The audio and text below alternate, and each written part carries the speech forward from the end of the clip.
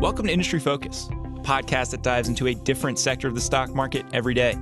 It's Friday, February 15th. We're catching up on SurveyMonkey and an acquisition by Amazon. I'm your host, Dylan Lewis, and I've got Fool.com tech specialist Evan New on Skype. Evan, what's going on? It's been a hectic week. Like I told you last week, and you've probably seen it on the national news at this point, that Denver had a teacher strike, so the kids were home like 3 days this week. But I was able to get a good amount of work in, so it wasn't too bad. So you had the kids home. Did you do anything for Valentine's Day? Anything special yesterday?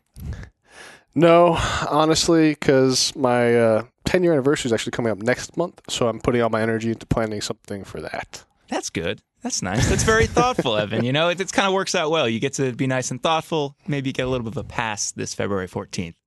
Yeah, exactly. You know who did not get a pass, Evan? You? No, I was fine. I did take out with my girlfriend, and we had a lovely time. It was actually the first Valentine's Day that we've spent together, so we had a blast. I was actually queuing you up for SurveyMonkey because SurveyMonkey did not have such a sweet February 14th. As a matter of fact, the company reported earnings this week, and the stock market, analysts didn't really seem too happy with it. Yeah, the stock tanked like 15 some odd percent. It's their second report as a public company. But yeah, the investors were not very impressed. And I think this was kind of a big report for them because their first report came so shortly after they had gone public. So like a lot of the stuff that we were looking at in terms of numbers was more or less related to what we'd seen in the prospectus. This time around, we're getting their full year results for 2018, and we're getting some news about what's going on with their C-suite with executives. Right. So I mean, they are making some progress in certain some important areas like user growth. Paying users were up. I think 7% to getting close to 650,000 at this point. And 26,000 of those came in during the fourth quarter. But, I think that there's still a lot of challenges because, this is predominantly a self-serve business, which still comprises almost 90% of revenue, with enterprise sales being just, 10, 13%. And I don't really like that. I mean, it helps them scale, but I don't see a lot of growth there. Yeah, I think ultimately they want to move to the point where they're working more and more with enterprise clients. There's a lot of value there. In case anyone is not familiar with this company, this is a software as a service play working on research, data collection for a lot of big companies. That's the goal, a lot of individual users right now. Looking at the results, which was kind of interesting to me, was on the bottom line, they hit estimates. On the top line, they beat estimates, and we still saw the sell-off. I looked at a lot of these results. We saw for the full year of 2018, the company put up 16% year-over-year growth, which was actually an acceleration from where they were in 2017, and yet the market wasn't happy.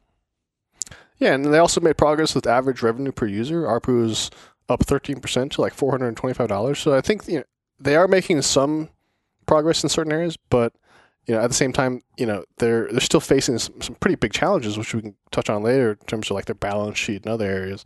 But I also think that part of it was the fact that their CFO is leaving. Yeah, people generally don't like to see that, huh? Yeah, so their CFO, Tim Malley, is retiring. He's been with the company for 10 years. And I don't see anything suspicious about the announcement itself. I mean, he's been there for quite a long time. It doesn't seem like he's, jumping ship or anything like that. But at the same time, with a company that's 20 years old, has this kind of uncertainty, still operating at a loss, having your CFO leave just doesn't give you a lot of confidence. Right. He got them to the point where they went public. And, he was someone that was very instrumental in them building out their finance and accounting departments. I think he started at the company when there were like 15 people there. So he's seen an immense growth with them as a company.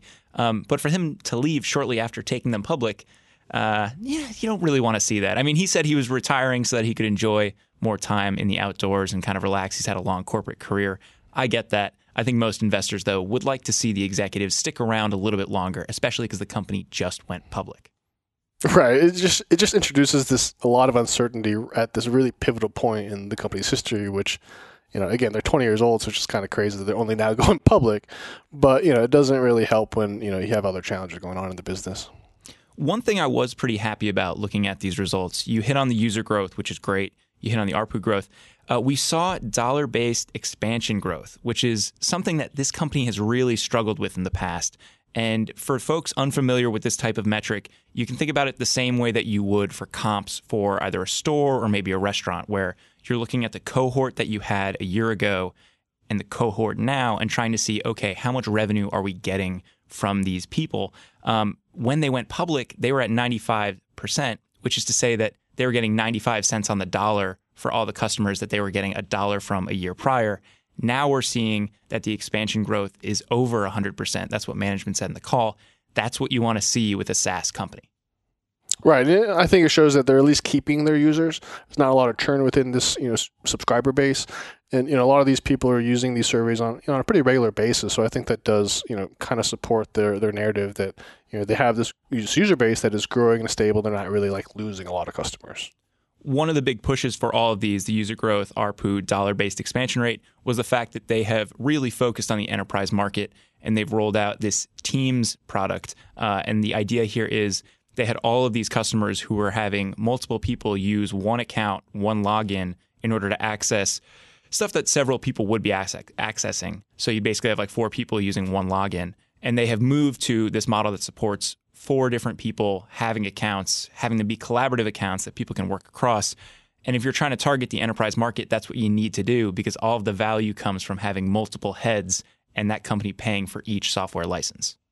Right, and I think now at this point they're up to about 3,500 enterprise customers. So still getting started, but again, making some progress. Evan, you mentioned the balance sheet. I know you spent some time looking at that. What stuck out to you over there? So one thing, we talked about this when we covered their IPO last year, but one thing that kind of stood out to me was the fact that they planned on using $100 million of their IPO proceeds to pay down some of this debt that they've accumulated over the years, which they did in the fourth quarter, and they told investors up front they were going to do that. They announced it when they did it in October. So now we're seeing, kind of what the statements look like after that. And I mean, the company still has quite a bit of debt. They have $220 million worth of debt, which is actually greater than their cash position. So their net cash is negative 65 million. I mean, they refinanced this debt facility and they were able to kind of modestly reduce their interest rates on what they're paying. This is floating rate debt that's tied to LIBOR, and the spread that they got now is about 75 basis points lower. So they will be saving money, and it's definitely a good thing incrementally. But at the same time, the broader point is just that SurveyMonkey has a lot of debt, and they're paying a ton of interest on it. They're operating at a loss, and that interest rate, that interest expense does not help at all. Yeah, they're not really going to be able to do anything to aggressively pay down that debt if that's what they want to do because they're not profitable. Right, and with this, it ties into all this talk about them trying to expand their enterprise business because having an enterprise sales team is super expensive, and that's kind of how are they going to build out this enterprise sales team when they're already operating at a loss? They have this huge debt burden, and that if that's where the future of this company is in terms of where they want to grow, how are they going to pay for all that? One of the things that I really was interested in with this report is we got the quarterly guidance, we got the full year guidance from this company, and looking out to 2019, the company expects growth of about 15%. That's at the midpoint of their guidance. And some of the analysts on the call had looked at this one comment that CEO Xander Lurie made, and he said, "I do have confidence that we will re-accelerate growth in 2020." And then he went on to say, "We aim to double the size of each business in the next 2 years, and I'd lean towards 3 more than 4.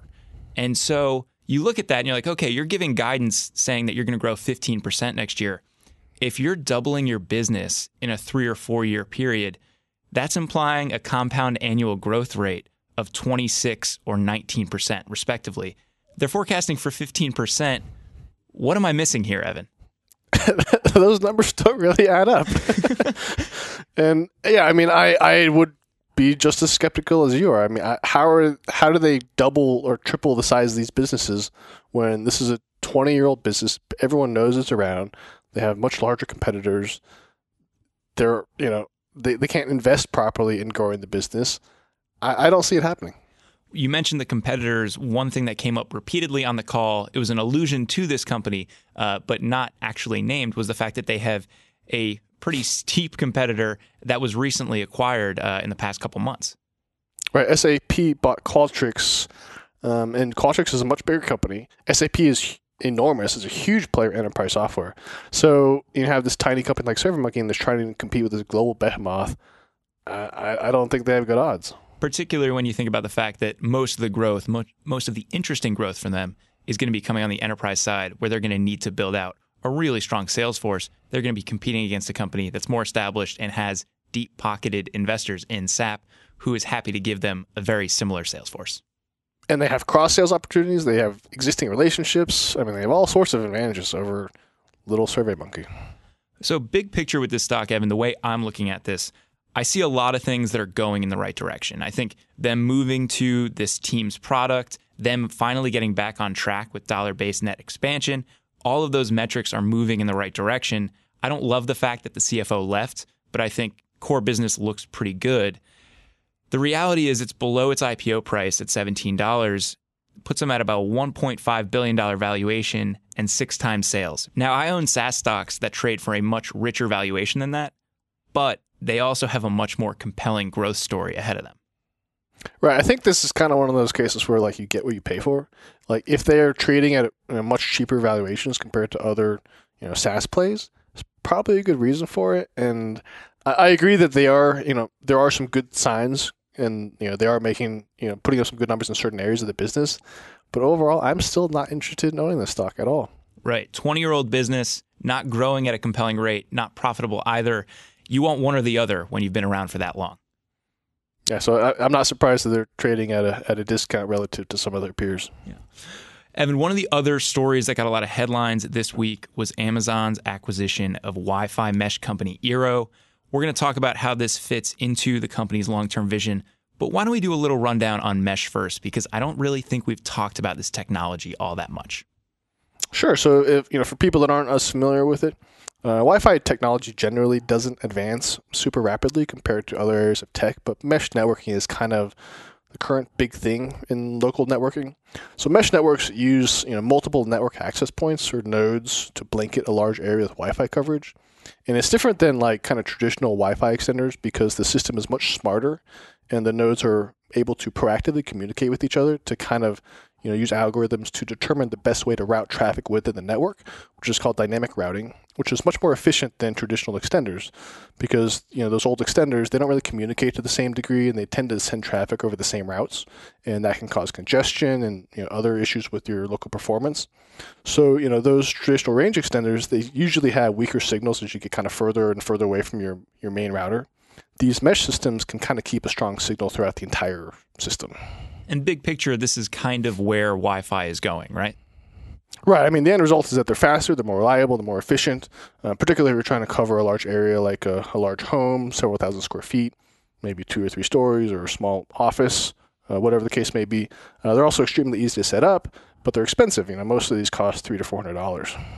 We don't know the exact terms of the purchase, Amazon buying this company, but I think it's safe to say that Jeff Bezos and company, we're not looking at Eero and saying like, oh, that's a nice little business. We're going to buy them and just let them do their own thing. I think that this probably plays into some big strategy for them. Right. So they did not disclose financial terms, but we know that Eero last valuation in 2016 was about $250 million in a private funding round. Amazon says that they think that this acquisition can help them basically improve smart home connections. And as we know, Amazon is pretty big in smart home and they have a really strong position. And Eero had already been integrating with Alexa, so you could already do things like voice controls, control certain parts of your network. So I really like how Amazon sees this as an opportunity. And at the same time, Google has been kind of getting into this Wi-Fi mesh space a little bit with Google Wi-Fi, which came out in 2016. And Google is a pretty big competitor to Amazon in the smart home because they're expanding their smart speaker sales. They have Nest, which has been expanding beyond thermostats and getting into things like home security and cameras. So I think this is really part of a bigger play to compete better with Google. And I think it makes a lot of sense because you look at the way that this technology works, where you have kind of all of these nodes distributed throughout the house or the building or whatever you're looking at. That sounds a lot like a lot of the ecosystems that Amazon's currently pushing in hardware, right? Where maybe you have one main hub and then you have all these Echo dots sprinkled throughout your house. It doesn't seem like a stretch for that type of Wi-Fi connectivity to then be brought into Amazon devices or vice versa. Right, exactly. And I think there's a lot of potential for this deal to accelerate their roadmap because not only are there benefits with having deep integration between your mesh router system and your smart home devices, but there's a lot of new kind of categories that are coming out that combine a lot of these products. And like you said, Echo, Amazon wants you to put an Echo in basically every room in your house. And at this point, in the past 6 months, we've seen a couple of companies come out with smart speaker/router combos, which is kind of an interesting thing because you have a smart speaker with Alexa plus that also, functions as a router. So it's easy to imagine, a couple of years down the line, maybe Amazon puts out an Echo device that is also a mesh node that improves your network performance. Or, if you look at Echo Plus, which is a smart speaker plus smart home hub, adding it in there too. So it's smart speaker plus mesh node plus smart home hub. I mean, there's just so many things that they can do with this technology. We can't talk about big tech going into people's living rooms without talking a little bit about some of the privacy concerns that might come with that. I know there's been some blowback related to this announcement. Evan, what's your take on that? So a lot of people, like privacy advocates, are worried that what Amazon is trying to do here is monitor everyone's web activity and traffic and just see what you're doing.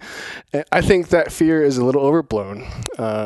Eero's privacy policy explicitly says they do not monitor that type of data, and they're not changing the policy even after this acquisition.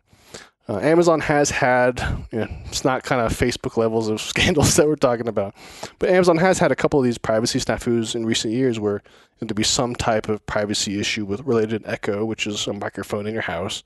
But they tend to be few and far between, and they're usually just like a rare technical glitch. But that being said, I think the data is part of this deal, just not like internet traffic type data. I mean, Eero does collect data on what devices are connected to it, and that can give Amazon insights into what kinds of devices people are using in their smart home. And that can also, help be useful for their future roadmap. Is that to say that when these combined devices from Amazon and Eero come out, Evan, you might be a buyer?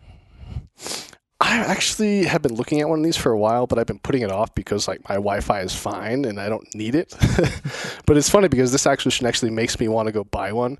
A lot of people don't like when these small companies get snapped up by these tech giants, but I actually prefer it that way because I know that they'll have more support and they'll be more stable over the long term. I'll probably buy one in the next 6 months.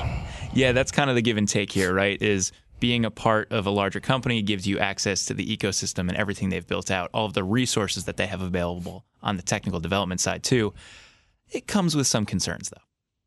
Right, exactly. I mean, a lot of these small companies that might have hit products, but then if they're not financially viable, they go out of business, and then you're stuck with a product that can't get support on. Yeah.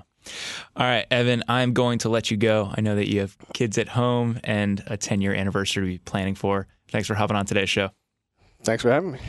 Listeners, that does it for this episode of Industry Focus. If you have any questions or you want to reach out and say, hey, you can shoot us an email over at industryfocus@fool.com, or you can tweet us at MFIndustryFocus. If you want more of our stuff, subscribe on iTunes or check out videos from this podcast over on YouTube.